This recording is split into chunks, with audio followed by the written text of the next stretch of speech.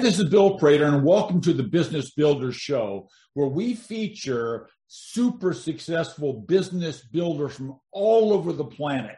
And our mission is to provide you with timely, provocative, and actionable resources that inspire, promote, and accelerate your quest for business excellence.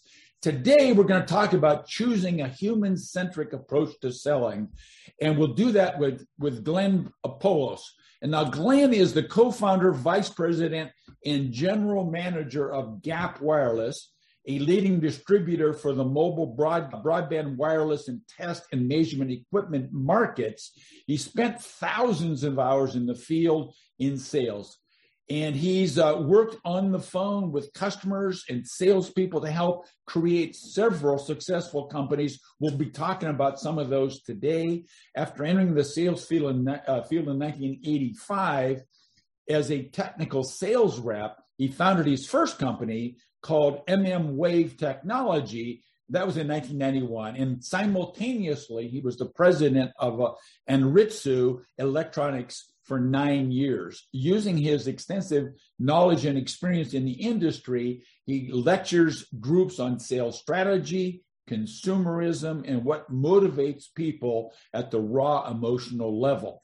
Now, Glenn lives in Toronto or near Toronto in Ontario, Canada, and he enjoys hiking, skiing, and playing pickleball when the weather's decent. And you can find a lot about Glenn at glennpoulos.com. My good man, it's great to have you here, sir. Thanks, Bill. Thank you very much. Very happy to be here. So I know you're a man of many skills. So let's zero in on today, beginning of 2022. So who do you serve now, Glenn? So we primarily serve two markets. They're fairly specific, and as we get into it, you'll see that there's some markets we exited, and in order to refine our strategy over the years. First, biggest part of our business is what we call the mobile broadband wireless market, but in layman's terms, it's basically cell phone companies. So basically T-Mobile, Verizon, in Canada, or Rogers Wireless, TELUS, Bell, right? And we serve these customers across North America, and we sell them basically when you look up at the towers on the highway and with all those giant antennas on them and things like that, you see your bars going up and down as you get closer to the towers and farther away. We sell all that equipment up on the tower, except for the base station, which is supplied by big companies like Ericsson and Nokia, et cetera, right? And we also supply the radios and products that go inside the stadiums. So, any kind of large venue in the US or Canada where they're broadcasting, hockey games, football games, basketball, et cetera. There's thousands of people looking for good coverage. We provide that equipment. It's called in-building wireless, and that's a really huge part of our business. Okay, so let me kind of go to my second question, and we'll flip back to the other market. So all these people have a problem that you solve. So what is that problem in that industry? So we like to say, we make wireless work, and so we're the wires behind the wireless. And so we really provide the products, the tools, the measurement capabilities for the carriers to deliver quality signal to their customers, right? The only part of it they don't really offer, again, is the base station, which is a global product. Yeah, I love that. Wires behind the wireless. That's beautiful. Yeah. Okay, so you've got another market you want to tell us about. And then the other part, it's a smaller but still significant portion, is what is called electronic test and measuring instruments. And so there's many large companies. The first company that entered that market in the 1930s was Hewlett-Packard, which became Agilent Technologies, which is now called Keysight Technologies. And they sell all kinds of measuring instruments that engineers use to do their job. So it could be engineering school, any kind of university with a lab. It could be a government lab, military. The FCC uses these instruments to measure electronic signals, and any kind of manufacturer, Cisco, Avaya, anyone building electronics, Honeywell. People that build electronic things have to measure the signals with electronic instruments, and we sell those instruments. No, fantastic. We're a distributor. So to kind of help us kind of understand, pick one of those markets and maybe a case study that if you could explain kind of soup to nuts, here's a typical customer, here's their problem, here's how they find us, this is what we do, here's the result at the end. Walk us through one of those stories. Yeah. And sorry, I forgot to turn that ringer off. I'm sorry about that. I didn't hear it. One of my philosophies at work is and I actually talk about it in my book as well. Is I'm the failover for any phone calls at my company. So if it goes around the voicemail circle and they don't get answers, they hit 000. It comes straight to me, and I pick it up. And later I figure out who didn't answer the phone, and I go talk to them. Right. But one of the really well-defined cases for our customer segments and what we sell, sort of in the measuring instruments, would be the technicians that are the drive test teams that work for the carriers. So all the carriers employ these guys. It's usually one or two guys in a truck. We call it, two Bobs in a truck. And they buy these measuring instruments from us called spectrum analyzers. And their job is to drive around the cities. And in most days, they're characterizing the quality of their network. But a lot of times people are calling and complaining, I'm dropping calls. Or they're finding cell sites are turning up and down automatically when they shouldn't be. They should just be turned on. And so they drive around with our instruments. We sell them an antenna, a tripod, a holder, all the cables, and this measuring instrument called a spectrum analyzer. And they literally drive around in circles, just like you'd see in the old war movies, triangulating, where these interferers are coming from. And then if you're the lucky person, you'll get a knock on your door from a carrier saying, do you have a European cordless phone operating in your house? And they're like, how do you know that? Right. And that particular kind of phone, the decked phone from Europe, interferes with the US cellular network. And it causes the signal to drop, and they basically lose connectivity, and all those people talking on those channels are cut off instantly. And so they literally drive around in circles finding the person and then say, thank you very much, but we own that spectrum. You have to go buy a North American phone. And and so that's a perfect use case of using the measuring instrument. And again, all the other pieces and parts in the system that they use, the antenna that they're holding, and they have all different kinds, mounted on the truck. And then they have handheld antennas that when they get out, they have to walk around. And former business that we had was we even had the same system mounted on drones where they could rise up and down outside of apartment buildings and things like that. But we backed away from that market because it was a lot of maintenance in those products, and it was sort of more trouble than it was worth. But it was an interesting adaptation of the same instruments on the ground, moving them up into the sky, right? And so that's one of the a really good use case. Yeah, that's a good one. That's fascinating too, because I never even imagined that sort of thing. I guess naively, I would think, oh, it's all kind of static. It exists. It's physical. It's going to be fine. Maybe weather. I mean, I thought, well, maybe weather, but I love that story about the little instrument and so forth. Yeah. So, Glenn, look, you're in a market with lots and lots and lots of players. Big, like you mentioned, several big brands and so forth, and customers are big and picky and so forth. So, what differentiates your business from all the competition out there? What's right? So we classify ourselves as a distributor. So what we do is we buy products from manufacturers. We don't make any products, right? We might bundle products together, but that would be the extent of it. And we represent these products from around the world in our territories, and it varies. It could be, parts of Canada, all of North America, or parts of the US. It varies the territory, but we're always doing the exact same thing. And that is we're a technical value added representative for them. And so the difference is that there's large distributors, in North America.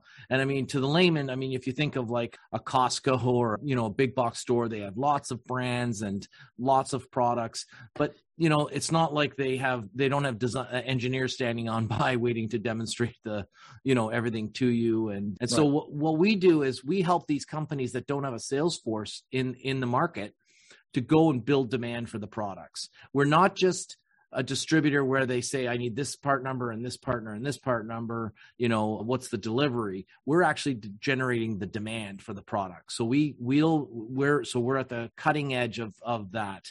And so products that we signed up 5 years ago and started working on, we're just getting orders from our large customers today.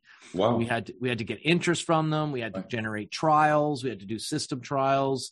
It had to be approved, and then we had to win, and then the financial proposals and the RFP, and we had to win it all, and now we're enjoying the fruits of it. And we do that over and over again.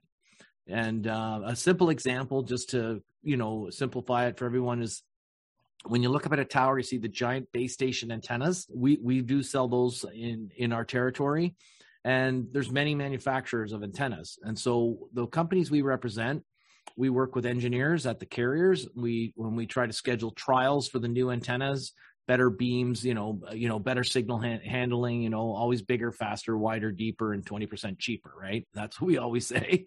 And when it comes to antennas, it needs to be smaller too, because they want to cram more on the tower, right? And so we'll establish a dialogue with the engineers, and we'll convince them to have a trial, and they'll pick a site, and they'll put our antennas up for a few months, and they'll trial them. And hopefully when they go and they want to deploy that new technology that requires that kind of antenna, they'll select ours, and we'll be locked in for 3 years, and we'll sell them antennas, lots and lots of them, for a long time. And then the fight begins again, over and over again. And the companies we represent don't have a large enough footprint to have staff in every country. And so they hire companies like us to not only distribute the products, but also to represent them with our sales engineers that we have on staff. Yeah, beautiful story. Beautiful story. Okay, I think we've got a good understanding of who you sell to, the services you have, your differentiation vis-a-vis your competitors. So what I'd like to do now, Glenn, with your permission, I'd like to have you go back and, back to, if you will, 1991. And when you decided, I'm going to jump into this crazy business world and carve my own niche out. What I'd like to hear from you is, what got you started? What were some of the key milestones as you built your businesses? I know that you've sold a couple along the way. Yeah. Was that kind of an end or sort of a refreshment? Kind of walk us through that. Pretend like we're students in the classroom, and we'd like to know, how in the world can we replicate what you've done, Glenn? Well, there's lots of parts in there you might not want to replicate. Okay, good. So I'll ask you about some of those as well. Yeah. I'll work some of those in, but I'll give you the warning not to repeat those ones. Yes, exactly. And, don't do this. Here's what don't do that. Right, exactly. You have to do it. So prior to 85, I worked for the Canadian federal government in the Environment Canada, just like the National Weather Service. And I was hired out of electronics school to work on weather stations up in the Arctic as a combination electronic technician, weather technician. They wanted to save money. And so they hired these LTechs, electronic technicians from college, trained them in weather, and shipped them off to the northern Arctic to live in isolation. I lasted a year, and then I managed to get out of the Arctic and down to head office. And I wasn't there very long in their electronics department, their QA department, when the boss came to me and said, "You're in the wrong job. Like, you should be in sales." And they told me this one rule that he had. He said, "Money flows out of the end of a pen, not out of a toolbox," right? And I mean, some tradespeople might argue that point, and that's fine. I mean, a lot of guys do very well, but he was making a point with me, right? So I made the leap into sales, and I worked for a company from 85 to 91. And in that time, there was this newfangled device that came out that everyone knew would never survive, called the cell phone, right? And, in the mid-'80s, we all started getting phones. And the phone number I have today is the same phone number I got in 1986 when I got my first cell phone, which is very cool. But I was really, that company that I worked for sold more things than wireless into the cellular business. And I suggested to them that they should split the company into two and create a wireless focused company. And then the general purpose they could keep, and I would own part of the wireless company and they get to own part of it. And of course it was risk free for me, because they would probably fund it and I would get a wage and all that. And the president said, do up a plan for me and then bring it to me, and then I'll explain to you why it's probably not going to work, right? Okay. And I think he just wanted status quo, right? So I went home and I wrote my resignation, and the next day I came and I delivered my plan, which was I resigned. And he was a little shocked, and I kind of, I had taken a leap of faith. I was convinced that the underlying technology in cellular was going to be world changing, so much so that I named my company Wave Technologies. And if I don't want to get geeky on the audience, but I mean, only today are we really starting to broach into the wave frequencies, the higher frequencies with cell phone technology, which allows these crazy download speeds, and short distance, high capacity. And so, 30 years ago, a word that we're using today ubiquitously in wireless was the name of my company, right? So I could see what was coming, right? And so I worked with a couple other guys. We had a guy in Ottawa, a guy in Montreal, myself. Later, the Quebec guy, he sold off and my brother bought in. And we ran that company for 15 years. And we basically are doing the same thing that I'm doing at Gap Wireless. And so one would ask themselves why you're not doing it in the old company. So 13 and a half years in, a public company came to us. And to make a long story short, they bought our company and we all received very, very large, payout for the business. And it was, mid 8-figure sale. But we got it all in the form of shares, except for a small amount of cash each. Right. And I mean, shares in the public company. In the public company. Okay. Got it. Yeah. And I was, mid 40s, I guess, at the time. Well, the other part about starting Wave in 1991 was I wanted to do it before I turned 30. That was like this goal. And I did it when I was 29 and a half. So I was quite happy about that. But some years later, so the public company bought us and we were really good salespeople and we ran a really good business and it was super profitable. And that's where our savvy ended. And these public market guys came in and chewed us up and spit us out like, nobody's business. I mean, it's embarrassing to even tell the story. They're like, how could you be so foolish? And so these are the parts you don't want to repeat. So make sure you get way more cash up front than shares, right? And so when we sold, I mean, I was a multi-millionaire, but because I wasn't able to spend it, I was an insider. I could only sell 1% every 90 days. I didn't feel like a multi-millionaire. I just felt like the same guy doing the same thing, except the new owners had drained our line of credit, stretching all of our vendors. And in 18 months, they bankrupted our division, our company, not the public company, and the shares had gone from $1 to like 0.4 of a cent. And later that guy went on to do these techniques a few more times. And on the last one, he ended up getting arrested by the RCMP and charged with fraud. And he didn't get off quite so lightly that time. And he's actually in prison serving a fraud charge. So wow. I was then faced with the choice of going from this multimillionaire status to, a pauper or what have you. I mean, obviously I wasn't broke, but and I had to either write a resume or start over. And literally within a week, the story as I like to tell it is I started with the letters in my name, G and P. And then I went out and I bought a vowel and the first one was A. So I took G and P, put an A in the middle, got Gap Wireless. Okay, we're in business. And I approached one of my employees from Quebec, and we approached one of our vendors, and we got together and we created Gap Wireless, and we erased all of the bad mistakes we had learned in the old company, and we did it exactly the way we wanted over the years. And on February 4th of this year, we were acquired by U.S. private equity. It was a very healthy exit for us, and they've retained us for a number of years to stay on and run the business and help grow their. And this time, cash instead of stock because they didn't have any stock. Okay, perfect. No stock. Yeah, I love the story, awesome. Glenn. Yeah, so and so I'll be doing the same thing for quite some time. And in the middle of all that, starting in COVID, March of 2020 is when I wrote the book, which was sort of published right around the same week. So why don't you grab the book and bring it up so we can all see the book there. Okay, yeah.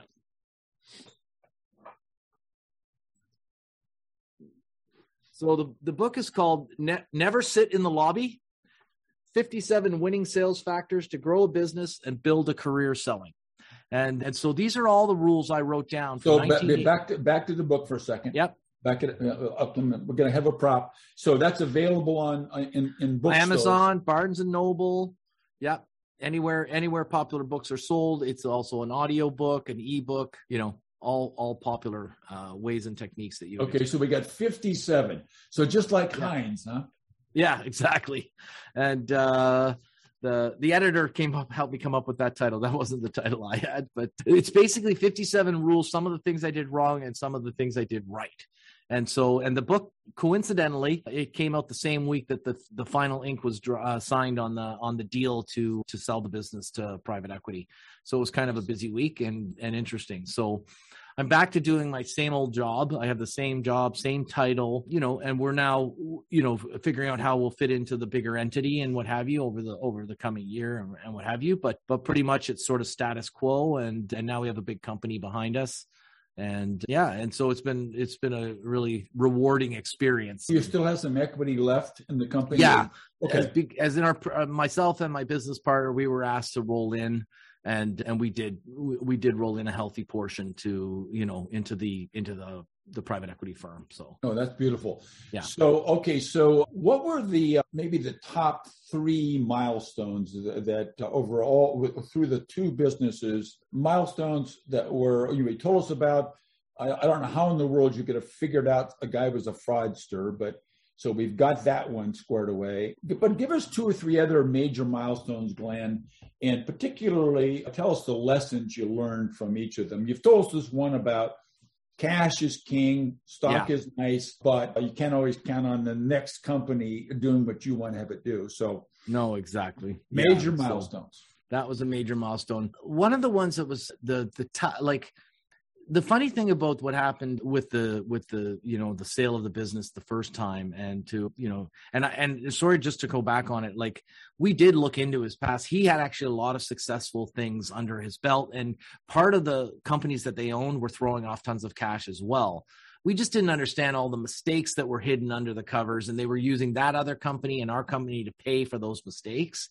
And I mean, I'm not sure what we should have done, but we didn't. And at face value, we thought we were getting the greatest deal in the world. And there was a bunch of cell phone stores that they owned across Canada, which were super profitable. So, but lesson learned. One of the other lessons I learned, and I touch on this in the book as well, and I labeled them all called factors and things like that. And so basically the factor, like one is called the Mark Quigley factor, right? And, I can go into them later if there's time, but they're lessons I learned about people that demonstrated them, either good things or bad things, right?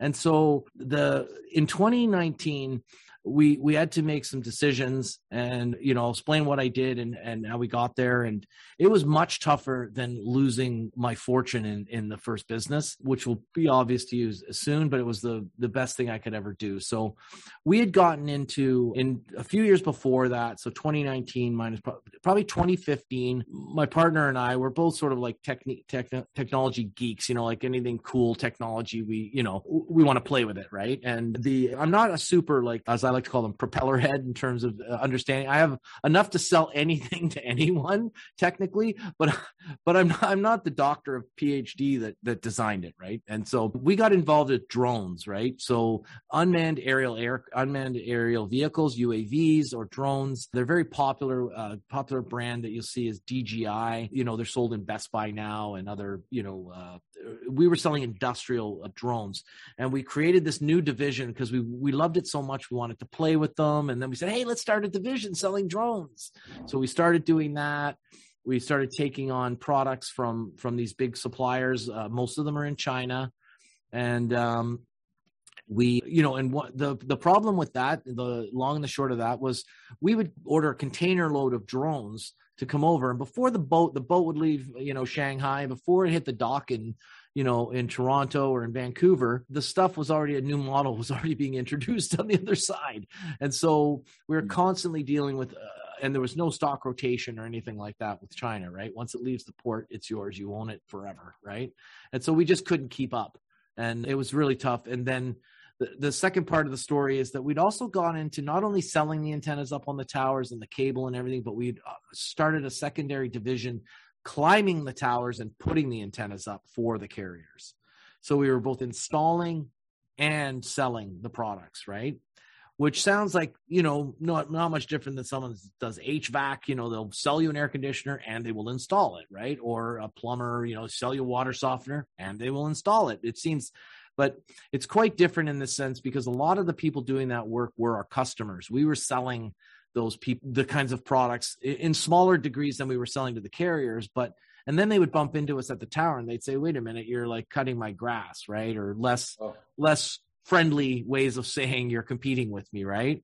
You're mowing my grass, you're cutting my grass, whatever. That's one of the ways. But basically, I'm buying antennas from you, and then I'm going across the road and you're competing with me to install the antennas, at one of the carriers, right? And so they would want to know. So we realized we'd made a bit of a mistake. We ended up changing the name, hiring new staff, and trying to separate it. But a lot of memories die hard, and so to make a long story short, although it's been dragging on here, I'm sorry, but excellent. Thank you.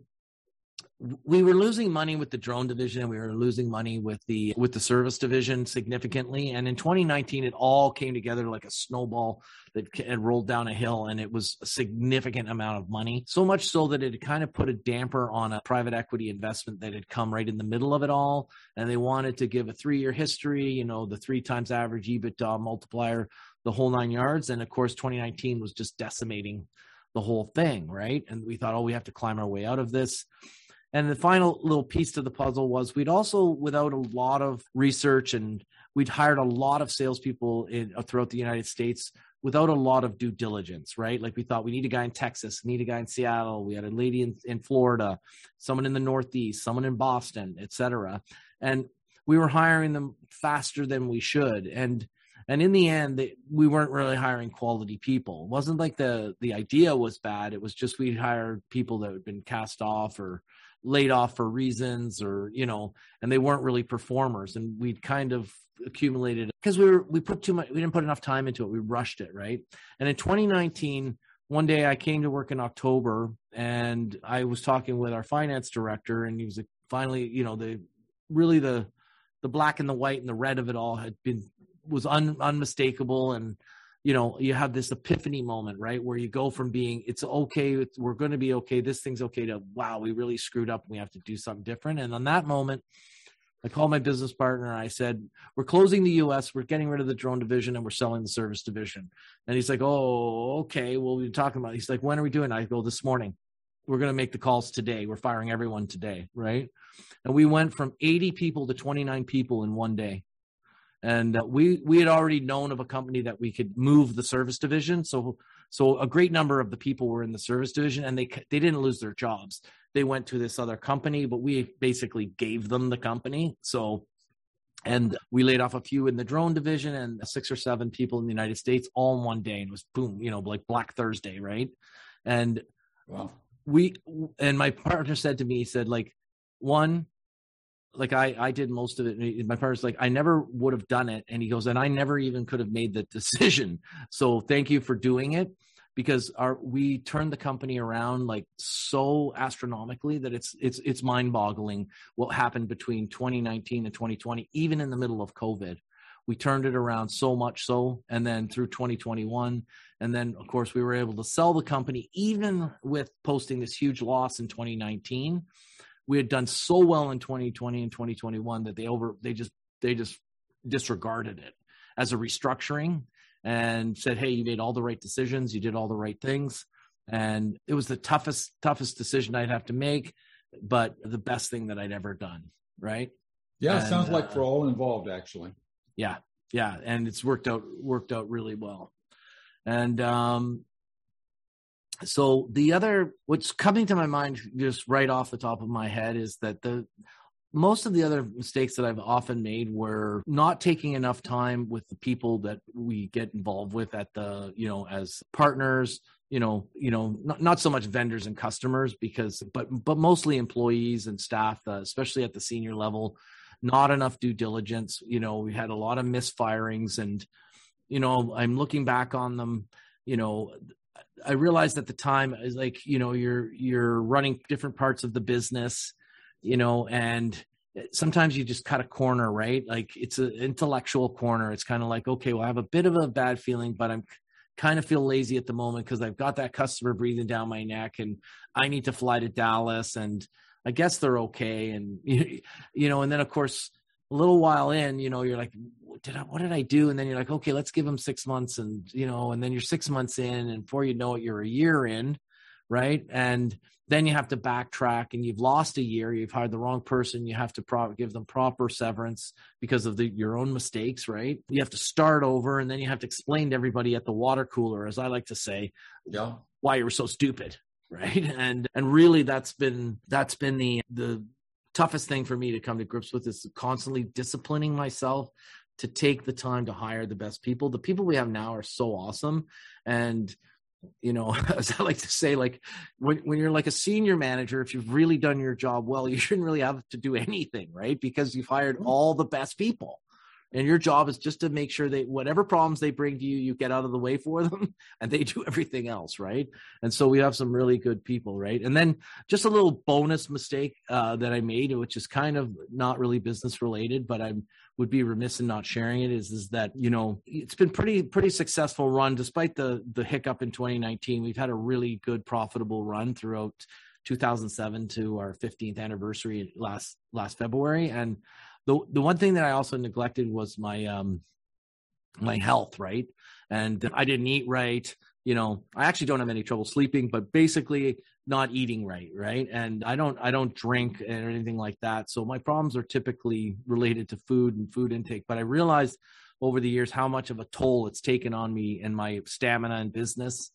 And, you know, if some people ask me if you could do it all over again, what would you do? And I'd say, yeah, I wouldn't have gotten fat, right? And and I'm battling right now to get back down to a more manageable weight. I'm not super overweight at the moment, but my doctor would say I am. But it's been a struggle, and it's been through, again, where you don't put all the right pieces together. You know, you ignore some things, right? So you have massively stressful days, and then you allow yourself to go home and overeat as your compensation for it. So I'd always counsel everyone to make sure you put your health first and all aspects of it, right? And thank you very much for sharing that. So Glenn, what's holding you back now? What's your challenge for 2022? So right now, the challenges, they're pretty easy to identify. So the most glaring one is the global supply chain upset due to COVID and COVID-related situations. So it stretches all the way from copper, steel, nickel pricing. You know, that's causing price impacts of an unprecedented nature. We have contracts with 3 years with wireless carriers that say, like, this is my price for 3 years, or you're paying to get it to me. Sucks being you if the price changes, you know. And over the years, we've had to live with that day in and day out. We're now going to these customers and saying, I'm sorry, but the price of copper is this, the price of nickel, this, that, the freight, and they're without any questions changing their prices because they have 80 other suppliers standing in the lobby, right? Because my book, Never Sit in the Lobby. Everyone's standing, waiting their turn. But to say, although it's not a force majeure, which is like an act of God, it's as close to force majeure as you can get because it's just unprecedented. And the biggest problem is like goods that we would take orders from universities for a student lab, you know, 120 oscilloscopes, power supplies, voltmeters and things for the students. Normally they'd order them in June for a September class, right? We're getting 26 to 40 week delivery now on these kinds of products. Some of the cable and products, either copper cable or fiber optic cable, some of the types of cable, they're quoting 18 months delivery. And so it's changing the entire planning outlook for our carrier customers because they program in the dates they've expected into their systems, and they know exactly when to order everything. So every site gets billed on the right day. And now they're saying like you're missing every date. And so the supply chain it's a huge problem. Both the price is changing, unscheduled price changes, and incredible delays with the transportation. Containers out of the Far East. Air freight has gone through some people know, like based on today, we're in April when we're doing the recording, Shanghai is closed because of COVID. All of our stuff is stuck at the dock. And a lot of our products are built in Asia and it all comes by boat and it's just literally stuck there.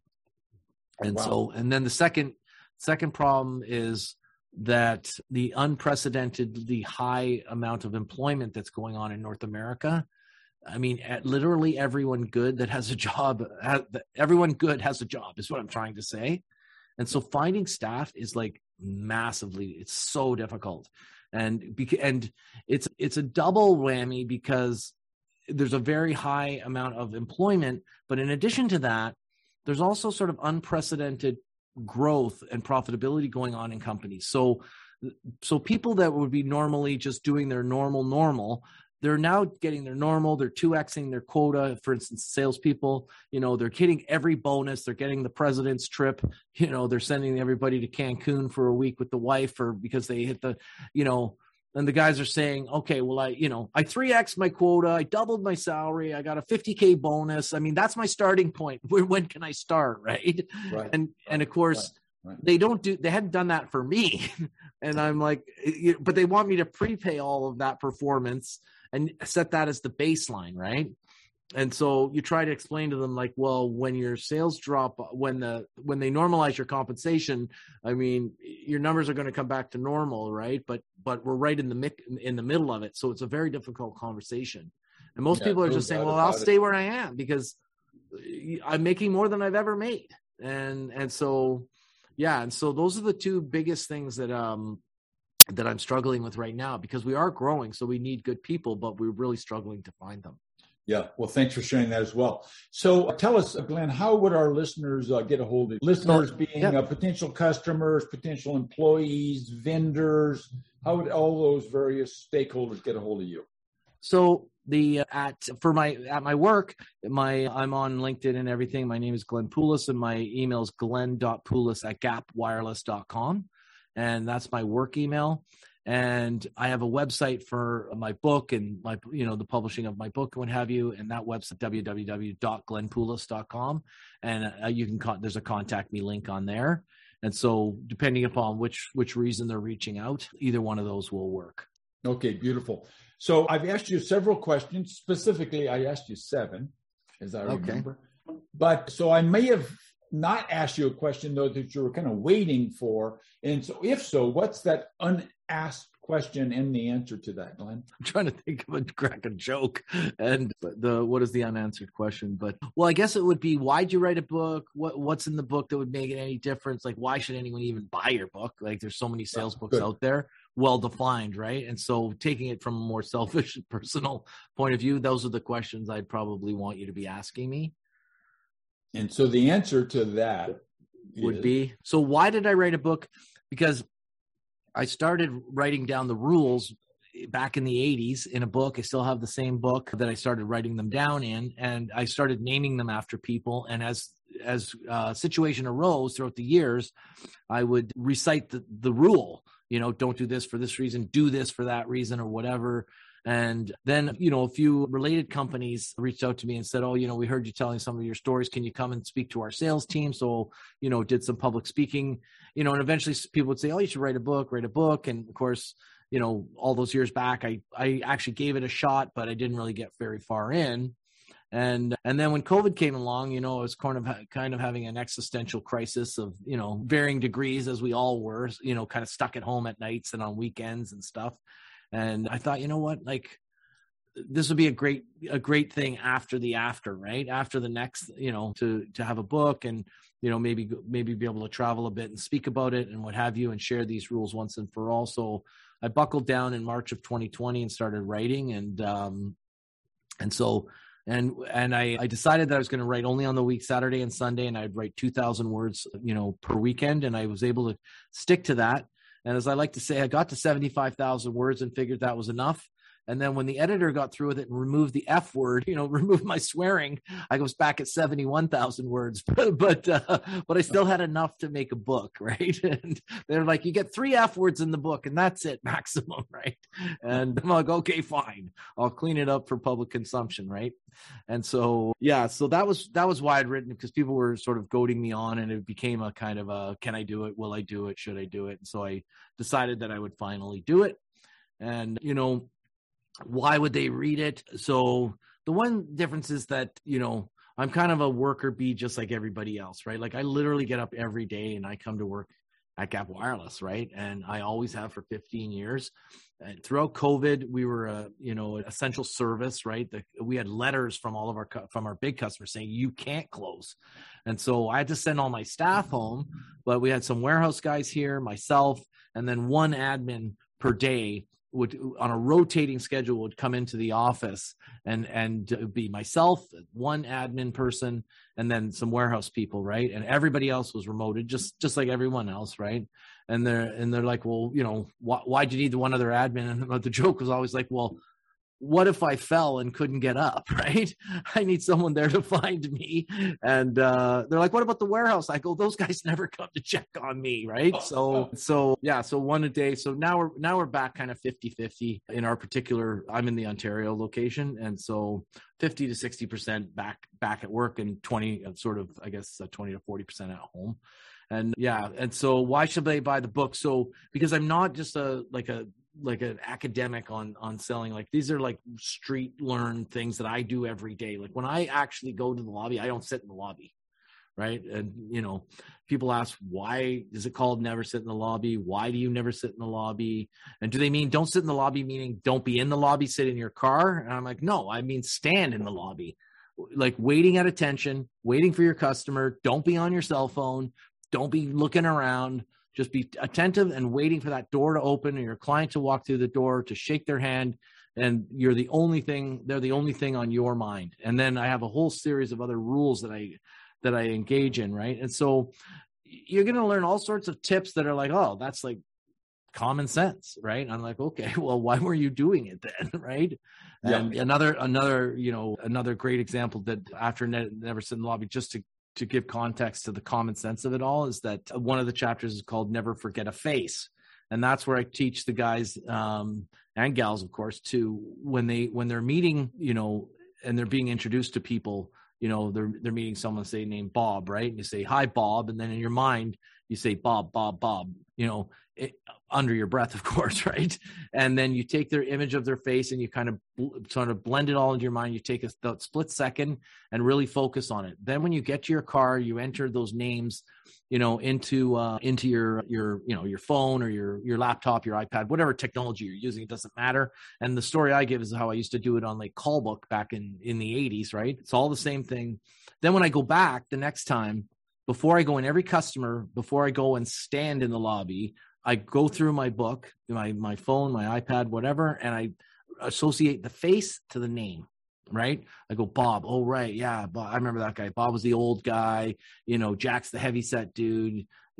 Sally's that scary woman from purchasing or whatever, something like that, right? And I would mentally picture it so it was right here at the front of my brain, because my brain's really, really good, but it's way back. And the time to get from the back of my brain to the front of my brain, the person's already walked past me, right? So when I'm walking by them, because one of my third rules always ask for a mini tour, right? Which basically means take me to your lab, show me your new production facility. Right. You're walking through the hall and you're like, hey, Bob, Jack, Sally, Joe. And they're like, who's that guy? And then, and then the guy you're with is like, holy shit, this guy knows everybody. And, and it's a simple thing, but I learned it in the hard way when those people were walking by me, and a lot of them remembered me because I'm the unique thing, right? I'm that guy selling instruments or whatever. And there's, hey, Glenn. And I'm like, hey.